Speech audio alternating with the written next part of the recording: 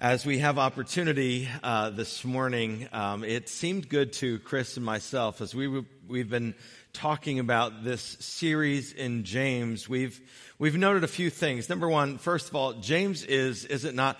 James is a hard-hitting book, and James comes at us. He pulls no punches, and there were some Sundays where I left like, wow, that was just hard-hitting, and we just thought it might be helpful. It might be helpful for us as a body. We concluded the series last week officially, but we thought it might be helpful for us to take one additional week and just hit a few of the highlights of where we've been in the book of James because of the overall emphasis of the book of James, that being be doers of the word and not hearers only. So today, I've actually never done this before. Perhaps I should have, but I've never done a recap of a whole book before. We'll see how it goes. You can let me know. But we're going to try to take a few minutes together and recap a few of the highlights of the book and then seek to drive the application so that we can do, in fact, what James says, be doers of the word. In fact, I want to invite you to turn one last time to the book of James. Join with me there.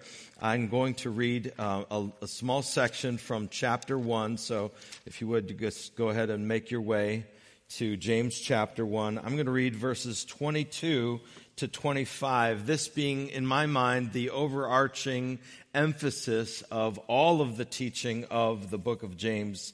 I think we find the central focus here. James chapter 1, verses 22 to 25. James says this by the authority of God. He says, be doers of the word, not hearers only, deceiving yourselves. For if anyone is a hearer of the word and not a doer, he is like a man who looks intently at his natural face in a mirror. For he looks at himself and goes away and at once forgets what he was like. But the one who looks into the perfect law, the law of liberty, and perseveres, being no hearer who forgets, but a doer who acts, he will be blessed in his doing. Lord, this morning we humble ourselves and ask that by your help, you would help us to do what your word just commands us to do. Lord, help us to be doers of the word. It's easy for all of us in this room to hear the word and think, hey, I'm doing this.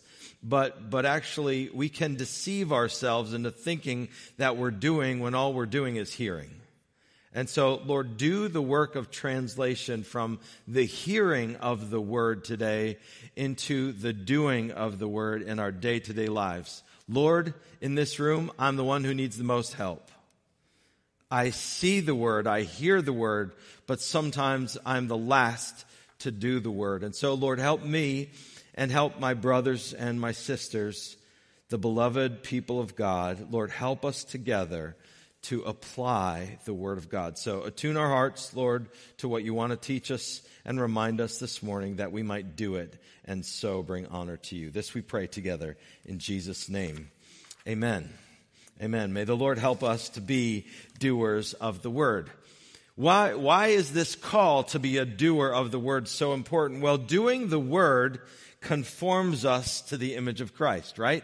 Doing the word of God, living it out, it makes us, it shapes us into the image of Christ like nothing else.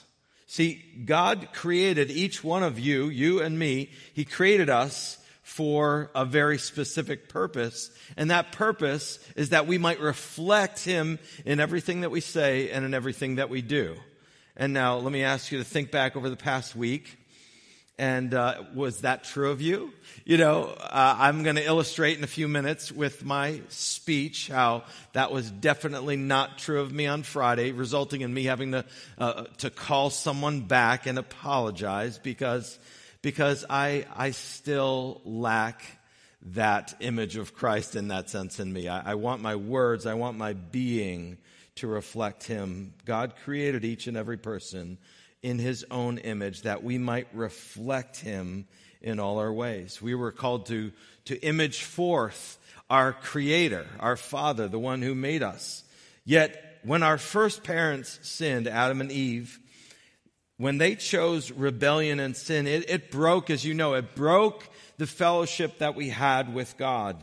And God, in astounding mercy, God sent his Son into the world to bear not his own sins, but to bear the sins of people like me. I still can hardly believe that this was God's plan. We sin, and he sends his own Son as the sacrifice. And Jesus became, on the cross, he became our substitute. You know this. This is the gospel. But he became our substitute, and he bore the punishment that I deserve. The great exchange. Therefore, by faith in Jesus Christ, my sins are justified before God, meaning that God has applied the perfect righteousness of his Son, Jesus Christ, to Jeremy Bell's heart. And you, if you believe, he has applied the perfect righteousness of his Son to me and to all believers, so that when Christ looks upon us, he sees not a bundle of sin, but grace. He sees the perfection of Jesus Christ. This is called the act of justification. Justification, dear friends, is a one-time act. It happens once. You aren't progressively justified. You are either justified by faith in Christ or you are not justified by faith in Christ. It is not progressive. And our prayer this morning is that you are justified before God. Your sins are completely covered and forgiven and canceled. That debt is gone because Christ has covered you. That is our prayer.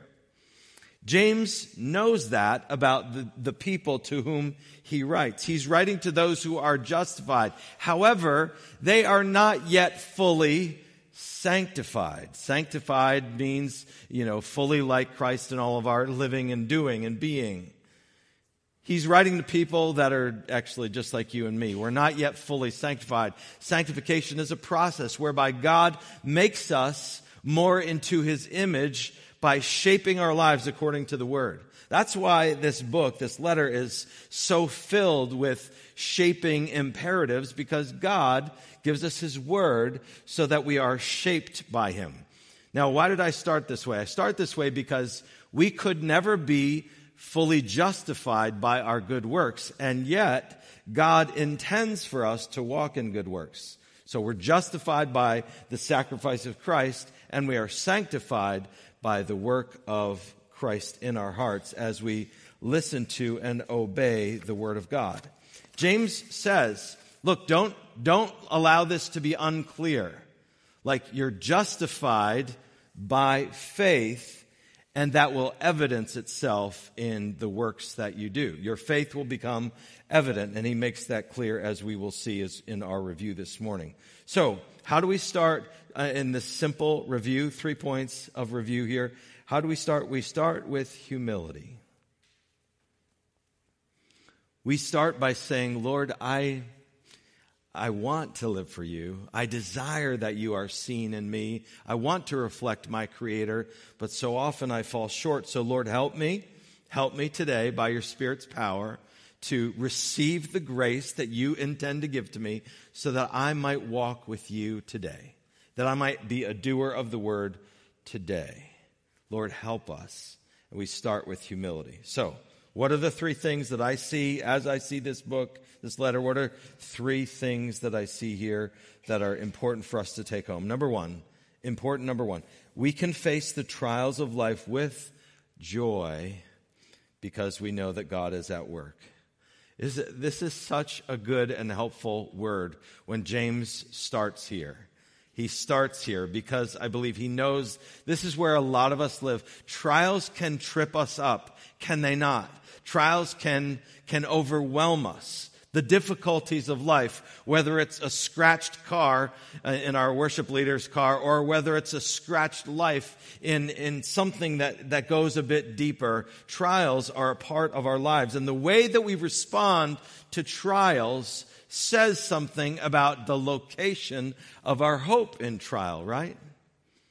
We can deal with a scratched or dented car on one level, but when the hurt comes inside of us, when we have trials that are not just temporary, but they go on and on and on, how we respond indicate some things about us. And so I think it's helpful for us to think about together, just by way of reminder. You've heard this as we've gone through it, but by way of reminder, what do trials do? How does God use trials in your life and in my life to shape us? Well, first of all, trials test the genuineness of our faith. Look at verse 2 and 3 in chapter 1. He says this, "Count it all joy, my brothers, when you meet trials of various kinds, for you know that the testing of your faith produces steadfastness."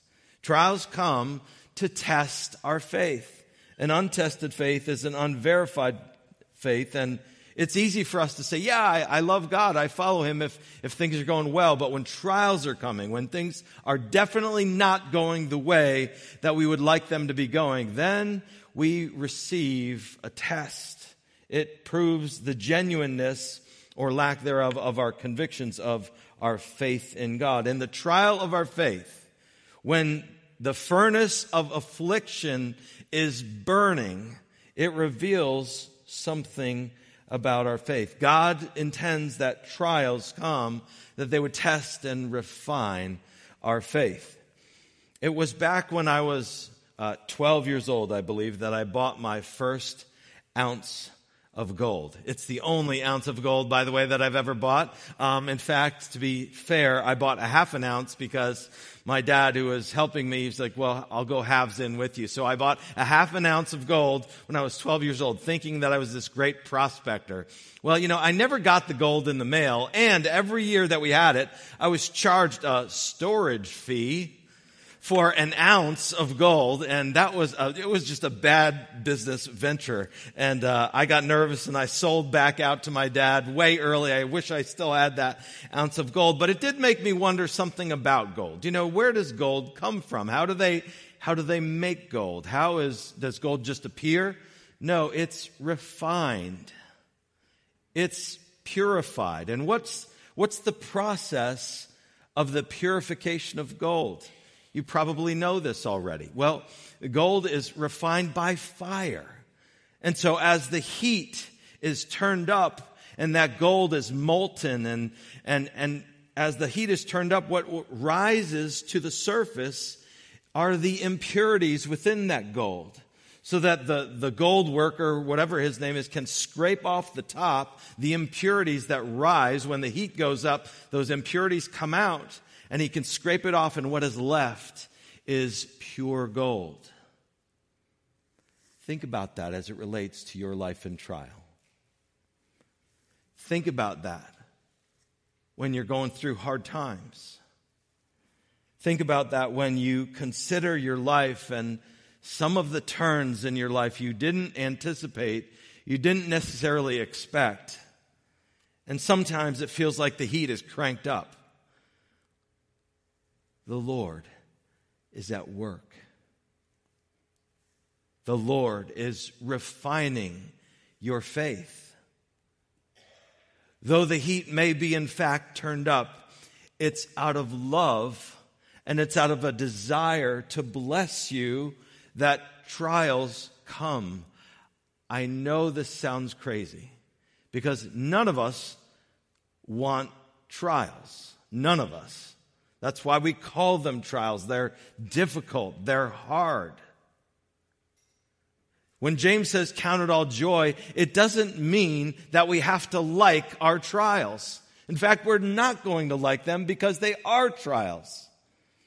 But it does mean that we can face our trials that the Lord brings to us because He's at work. Because He's refining us, dear friends. I know I'm preaching to the choir. You believe this. You trust the Lord in trial. But sometimes we need to be reminded that trials come to test the genuineness of our faith. And in times when that heat is turned up in that particular trial, we are tempted to say, Lord, where are you? All I'm feeling right now is the heat, and it's pretty warm, and I'm pretty uncomfortable. If that's you this morning, dear friends, beloved, hear the word of the Lord, not my words. Count it all joy, my brothers, when you meet trials of various kinds, for you know what's going on, that the testing of your faith produces steadfastness. What else? Verse 4, and let steadfastness have its full effect, that you may be perfect and complete, lacking in nothing. See, trials come to test the genuineness of our faith, and trials come to cause us to grow in our faith. As those impurities are weeded out, as they're scraped off the top of our faith, do you know what happens? Our faith in Christ grows. It becomes more pure. It becomes more vibrant because we no longer hold on to false hopes. Those false hopes have risen to the top and it gets scraped off. God is causing us to grow. God doesn't want us to remain like an infant. God wants to cause us to grow. Recently, I saw a child that I had not seen for a number of years. And the last time I saw this child, they were this little bumbling infant that couldn't, quite honestly, do anything except smile and look cute. And that's what infants are supposed to do. But they're not supposed to stay there, right? This is what God does. He takes us from something that really can't do a whole lot, and he grows us, and he makes us into his image, and he helps us so that we now can bring honor and glory, not just through existing, but by our words and by our actions, we can bring honor and glory to God. And for some reason, in the wisdom of God, he chooses to do this through trials, through hardships. It yields, what does Hebrews says? It yields the peaceable fruit of righteousness in our life. And he tests us to help us to cling fast to him all the more. You remember the test and the trial of Abraham when God said, go ahead and sacrifice your son Isaac. And Abraham, in such great faith, he set his son upon the altar, and he was ready to follow the command of Christ.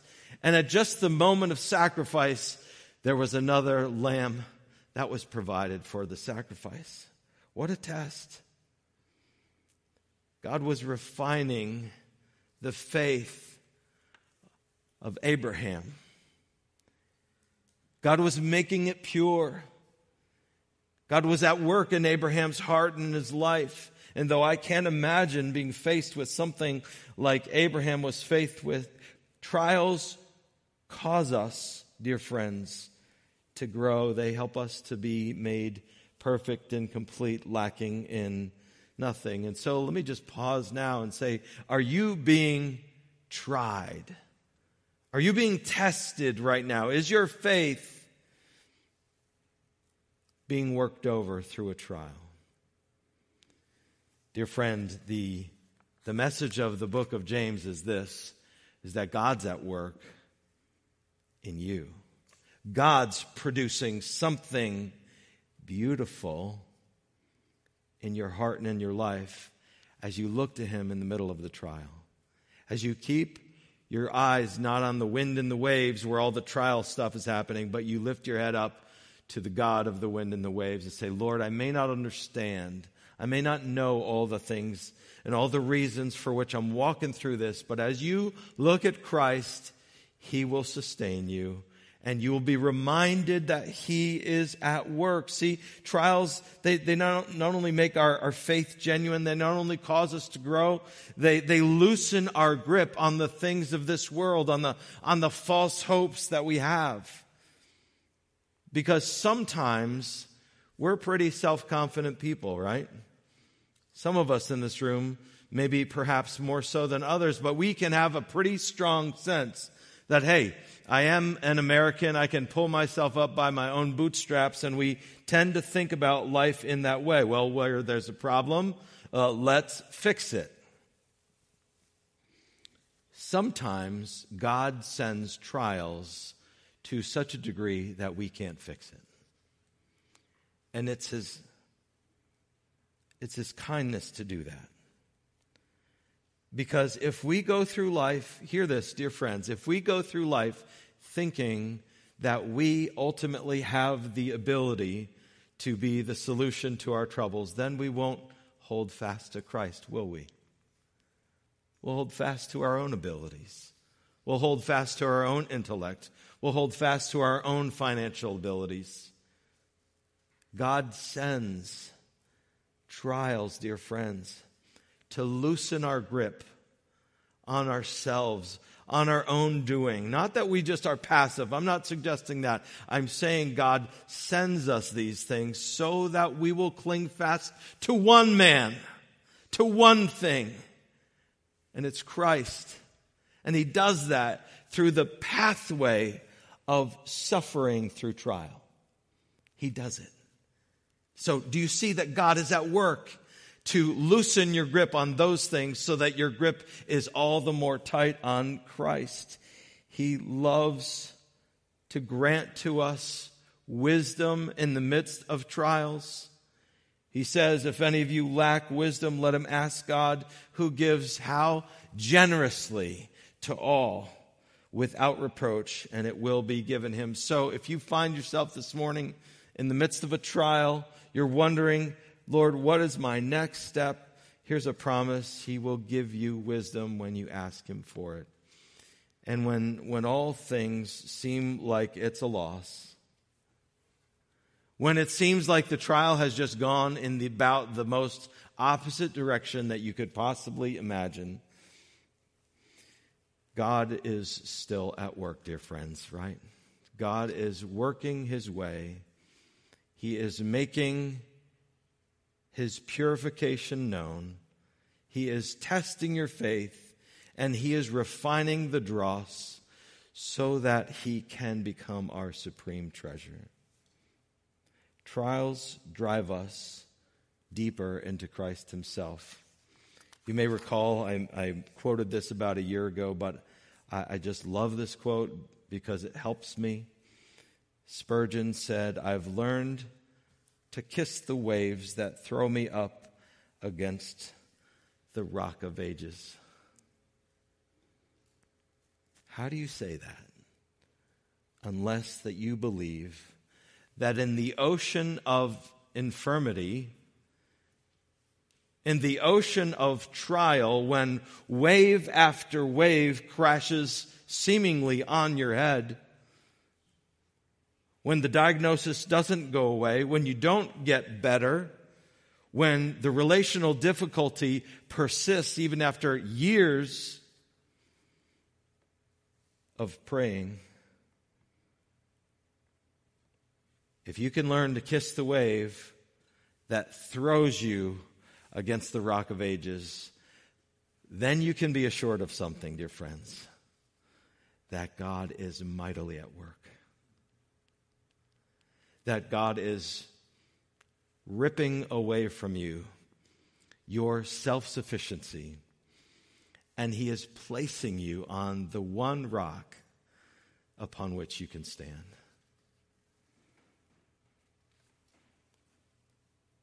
Trials come, and trials refine us so that God can be glorified in our lives. Do you believe that? Do you believe that this morning? That's the claim of James here. There's no other way to be able to count our trials joy than to believe that God is good underneath them. And he reminds his dear readers in verse 17, he says this of God's character. He says, every good gift and every perfect gift is from above, coming down from the Father of lights, with whom there is no variation or shadow due to change. So what's James doing? Okay, here, again, context is so important. These people are people who have been ripped out of their homes via persecution. Nobody wants to be ripped out of their home by persecution. They're dispersed in other lands. They're in a new place. They've had wave after wave of difficulty. He's saying, hey, brothers, sisters, count it joy because you know the God's at work. And then what does he do masterfully? In verse 17, he says, and by the way, just let me remind you of the character of the God who is orchestrating all things. He is the one who gives every good and every perfect gift. Translation, we will not receive something from God that is bad, ultimately.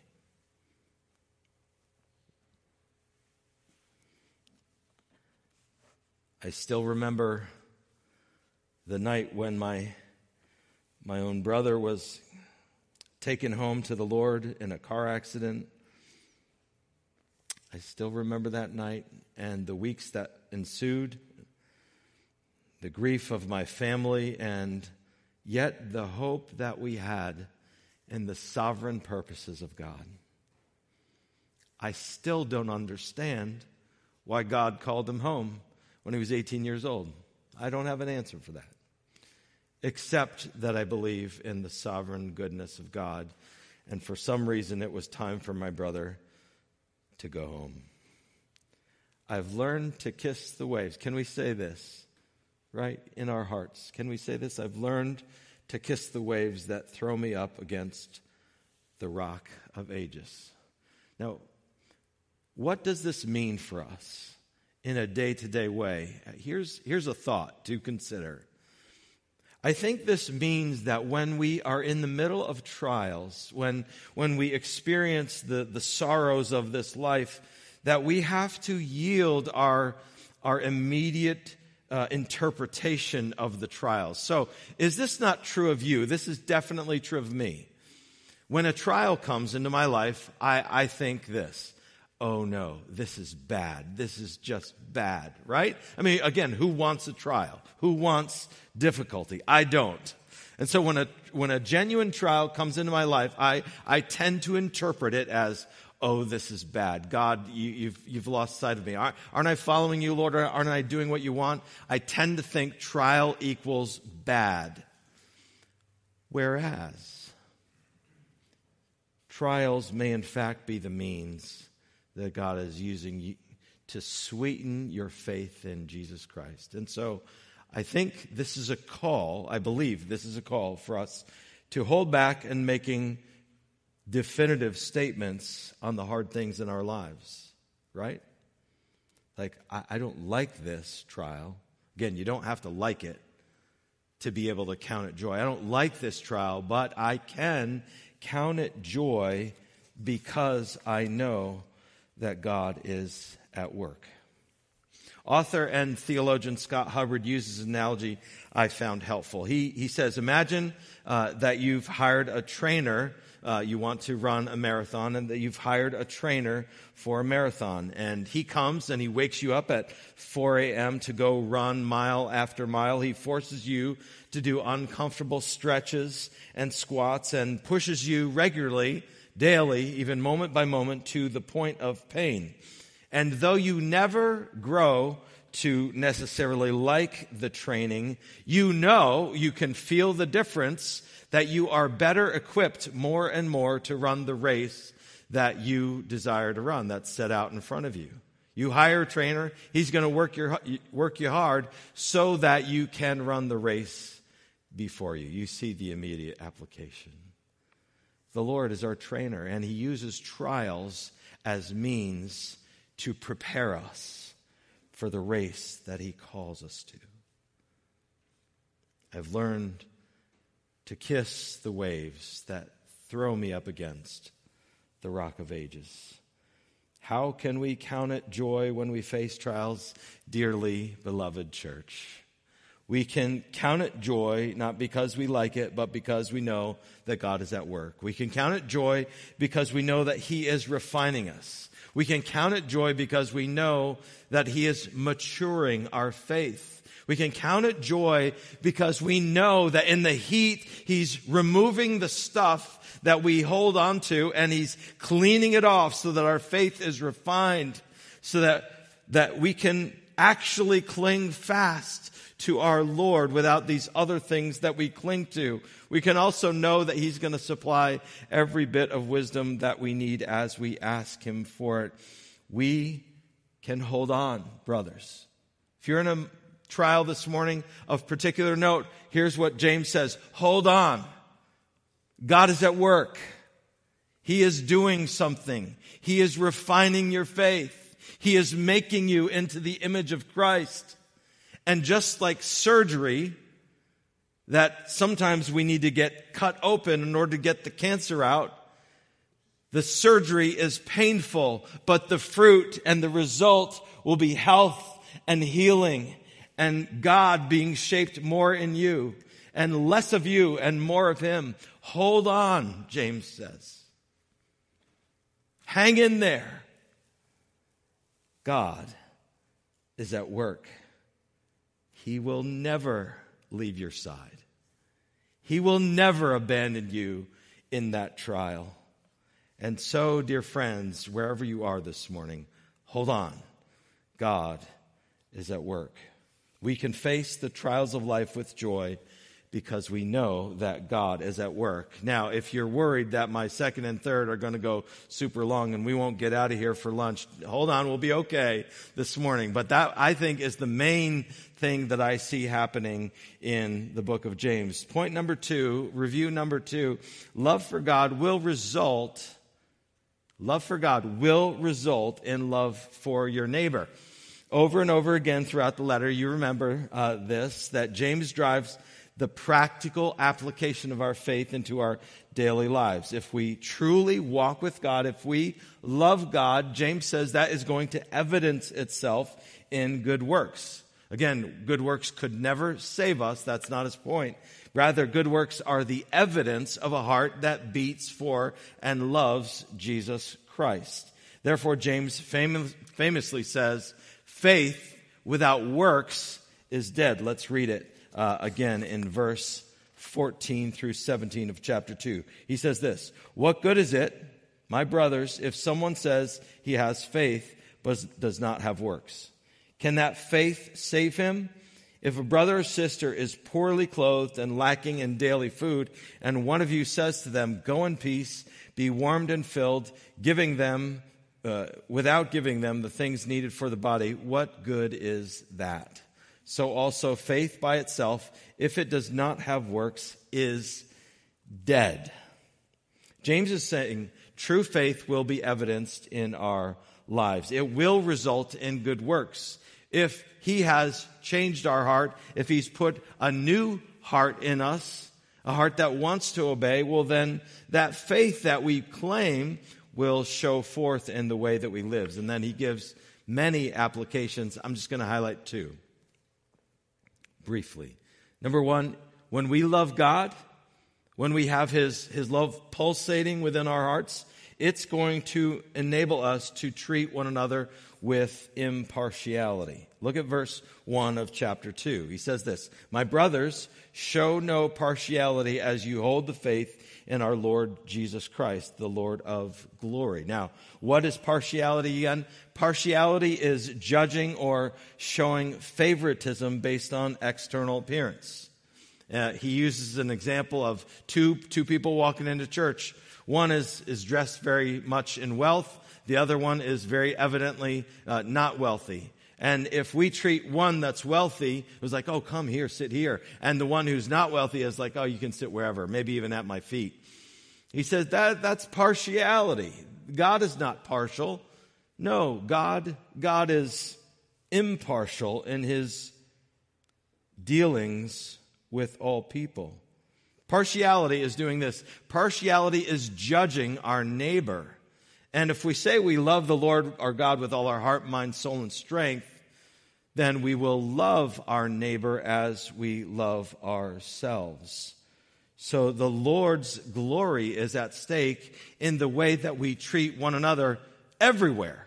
Not just in the church, but everywhere in the world. We treat one another with impartiality. We don't size someone up and then see how might they benefit me or how might they impact me and then treat them according to that. No, being impartial means we treat one another because this other person that we're encountering right now is created in the image of God and therefore has dignity and worth because they've been created by God, and therefore we're going to be impartial in how we treat them. The Lord is glorified as we walk with that kind of impartiality. Then he goes on to say, in the church especially, the way that we speak will be revealed, and it will help us to see our need for the Lord.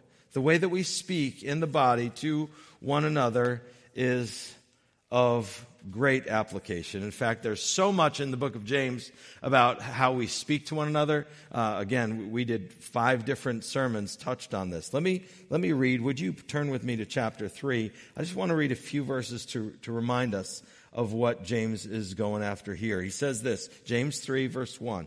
Not many of you should become teachers, my brothers, for you know that we who teach will be judged with greater strictness. Now he levels the playing field. For we all stumble in many ways.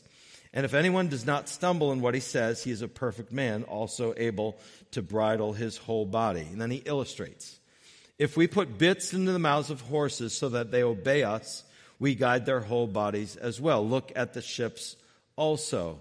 Though they are so large and are driven by strong winds, they are guided by a very small rudder wherever the will of the pilot directs. So also the tongue is a small member, yet it boasts of great things. How great a forest is set ablaze by such a small fire. And the tongue is a fire, a world of unrighteousness. The tongue is set among our members, staining the whole body, setting on fire the entire course of life, and set on fire by hell. He could not use more graphic imagery.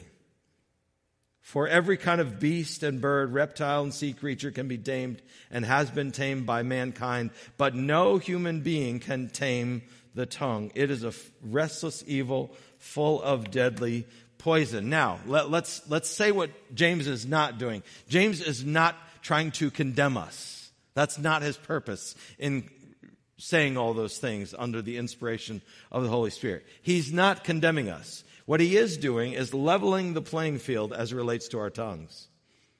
And he's saying there's not one person around, there's nobody who doesn't struggle with self-control related to the tongue. And now let me illustrate myself.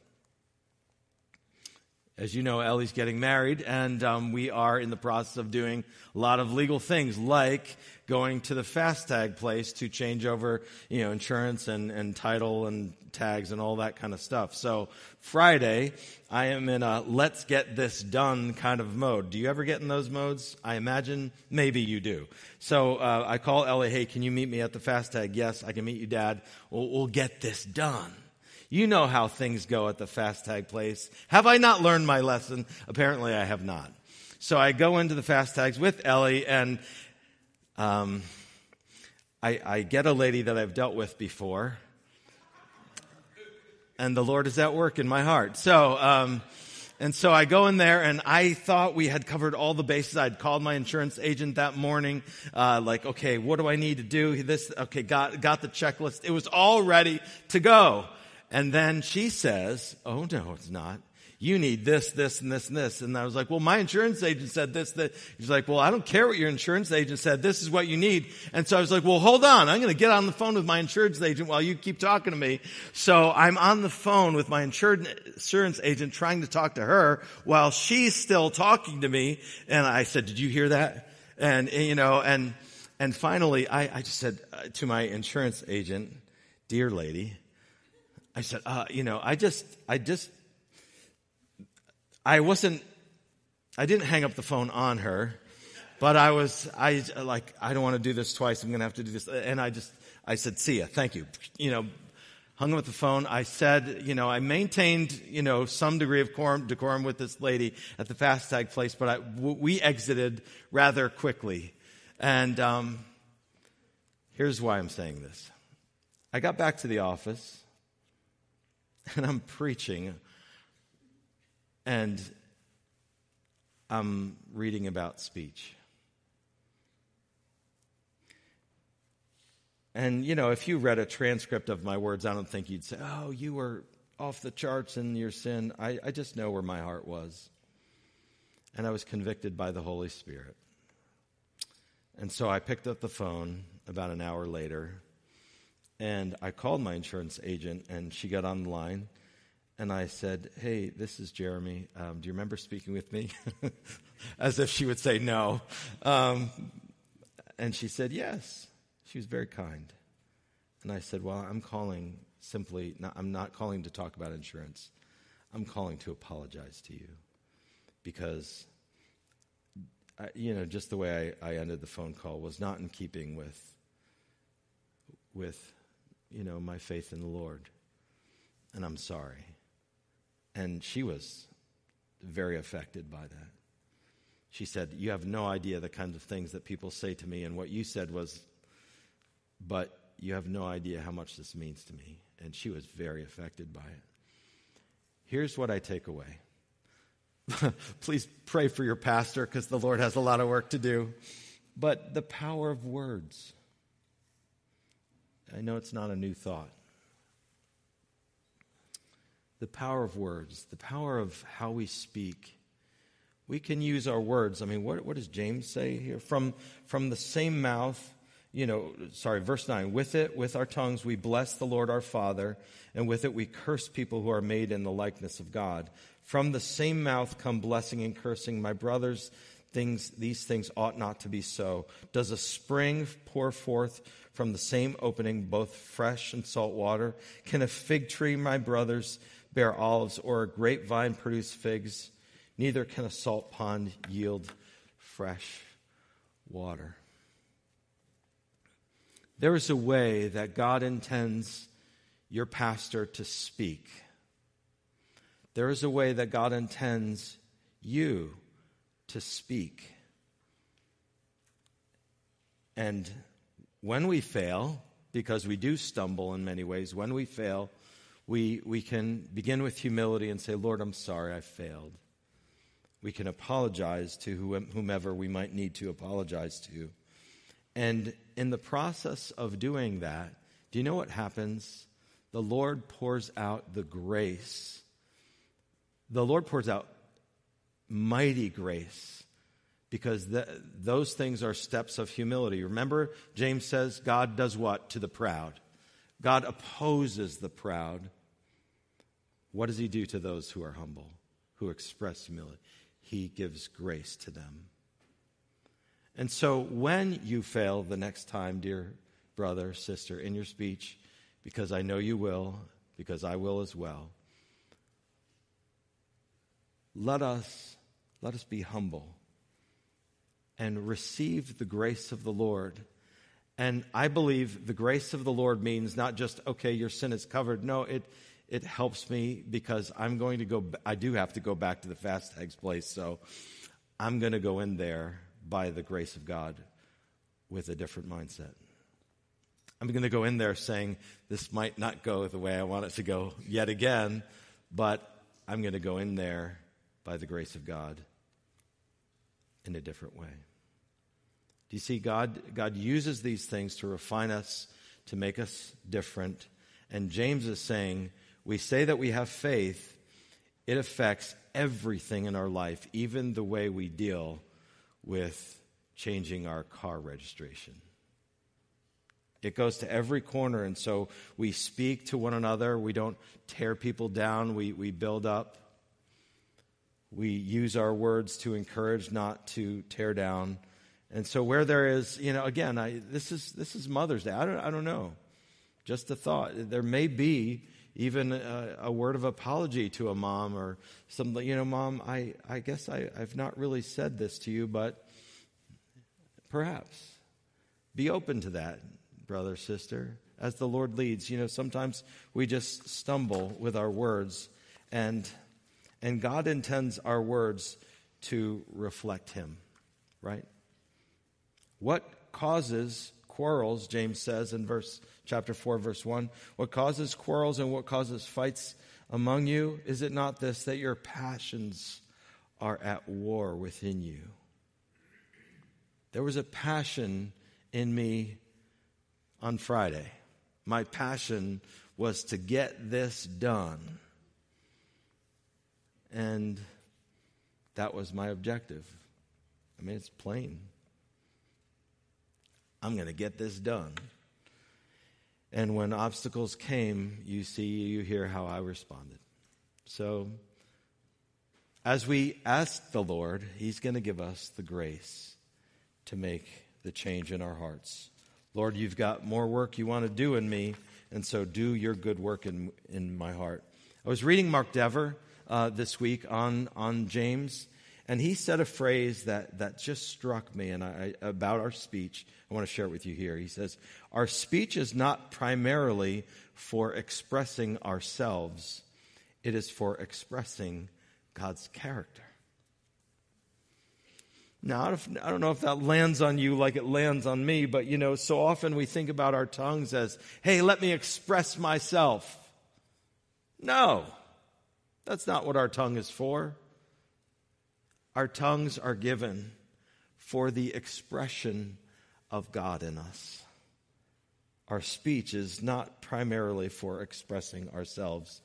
It is for expressing God's character. I like that. I think that helps. That gives me grace to say, Lord, I want to express your character today in every conversation that I have. May it be that I'm expressing your character, because faith without the expression, faith without works, it's a dead faith. I don't want to have a dead faith. May it come forward that I use my tongue to express not me, but God's character.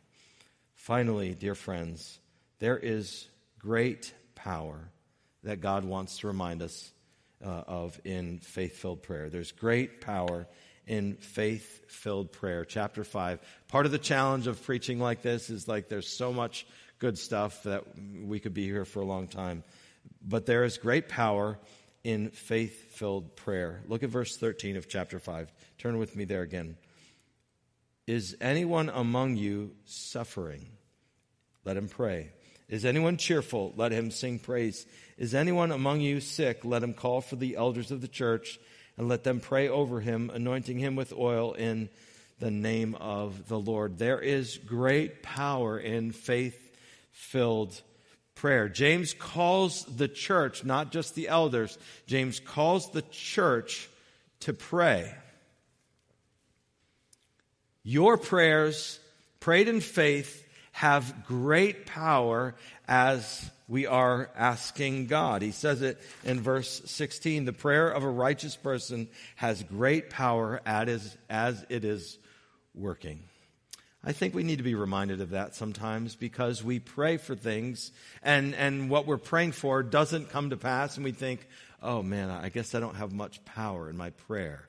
I guess maybe I'm not praying with faith. Now, it's possible that we can pray without faith from time to time, but James doesn't want us to look and say, oh man, I'm not a super prayer. I'm not like Elijah. No, he says Elijah was a man with a nature just like ours. So don't underestimate your prayers, your ordinary prayers. Chris preached a great sermon on this a few weeks ago. Don't underestimate the power of your ordinary prayers. Elijah was a man with a nature just like ours, and he prayed, and God stopped the rain, and he prayed, and the rain came, and God is working. In our church, God is working through the prayers of his people. You're going to hear in coming weeks testimonies of God at work in the prayers of the people of God. Suffice it to say now, God wants us to be reminded, dear friends, of the power that he unleashes in prayer as ordinary people like you and me. We just come to him and we ask him for prayer. So let me draw us to a close here. These are three highlights of the text. We can face trials with joy because we know God's at work. We can experience and see the love of God on display as we love our neighbor with our speech, treating one another with impartiality. And there is great power in faith-filled prayer. I want to share in closing a story from the man last Saturday that spoke to us at the men's breakfast, because it's a powerful testimony. I'm so glad, by the way, ladies, that you enjoyed Katie Ferris yesterday. Sounds like it was a wonderful time together. We also, as men, we gathered with Fred Zaspel. He's a pastor of a local church. He's a theologian. He's a wise man. He loves Jesus. Many of us may not know that he had a daughter. Her name was Gina, who for about a dozen years suffered intensely with many physical maladies that ultimately took her life as a 29-year-old. And I want to draw our collective attention to the faith that Fred and his wife articulate as they reflect on lessons learned during this time. Let me quote him for a moment.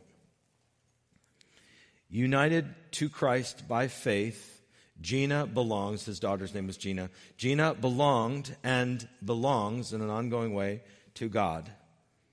And through the years of her suffering, we reminded ourselves often that the God who in grace had rescued her in Christ from sin loves her even more than we do. And so we trust his providence. He is too wise ever to make a mistake, and too good ever to do us wrong. He is too wise ever to make a mistake, and too good ever to do us wrong. And we acknowledge that just as he was free and sovereign in giving Gina to us 29 years ago, so now he is free and sovereign and good and just in taking her. He has not wronged us. Indeed, we not only affirm that great truth, we rest in it. This God is himself our Father, a Father who knows what is best for his children and faithfully directs our lives accordingly. Moreover, he is the Father who in love one day gave up his own Son to bear our curse in order to redeem us to himself. And then I love the way he concludes. Yes, of course, there are many why questions that we cannot answer. So he is real. Yes, there are many why questions that we cannot answer, but we lack no proof of God's love or his goodness. A father writing the very week that he lost his 29-year-old dear daughter, writing in faith, writing in trust, writing in hope because of the character of his Father. You can't write words like that and mean them if you don't believe that God is good. And so at the end of it all, dear friends, we have hope, real, vibrant hope, regardless of our circumstances this morning. We have real, vibrant hope because our Father is a Father who gives good gifts. And every good gift and every perfect gift comes down from the Father of heavenly lights, in whom there is no shifting or shadow due to change. So, dear friends, whether we're in the midst of a challenging trial, and God is calling us to take hope afresh this morning in his good character, in the fact that he's always at work, in the fact that he is refining your faith and making you more into the image of Christ through this trial than he could otherwise. Let us rise on this day, dear church, with great faith and with great hope in the character of our great God, in whom we can all together say, he is too wise ever to make a mistake and too good ever to do us wrong. In just a moment, I want to call the worship team. In just a moment, we're going to sing this song. I picked it as a concluding song for us what is our hope in life and death, I want to read to you verse 2. It says this: What truth can calm the troubled soul? Here it is. God is good. God is good. That's the truth that calms the troubled soul. Where is his grace and goodness known? In our great Redeemer's blood, who holds our faith when fears arise, who stands above the stormy trial, who sends the wave. Remember we talked about kissing the wave? Who sends the wave that bring us nigh unto the shore, the rock of Christ. Oh, sing Alleluia. Our hope, it springs eternal because God stands above all things. He orchestrates all things for our good, that he might receive the glory, that we might receive Jesus Christ as our sweet treasure, the one whom we hold with all our hearts and minds and souls. And so, Lord, as we finish out this time in the book of James, we say thank you, Lord, for the words that we've heard. Thank you for the word that you gave to those people who were dispersed and away from their homes. Thank you for the hope and the comfort that you offered to them through these words, that they can indeed hold fast. They can have hope in the midst of difficult times because you're at work. You're refining them. You're maturing them. You're changing them. And so in the same way that they received hope, so do we receive hope this morning. What is the hope that we cling to? It's Christ and Christ alone. Lord, build faith in our hearts. Cause faith to rise. When we're asking you for things and your answer is no or not yet, let us continue to pray. Let us continue to hold fast. Lord, enable our hearts to cling to the rock of Christ. He is who we desire. So we pray for this and we ask this together in the powerful name of Jesus Christ, our Savior and our Lord. And all God's people together said, Amen. May it be so. Would you rise as we sing our closing song?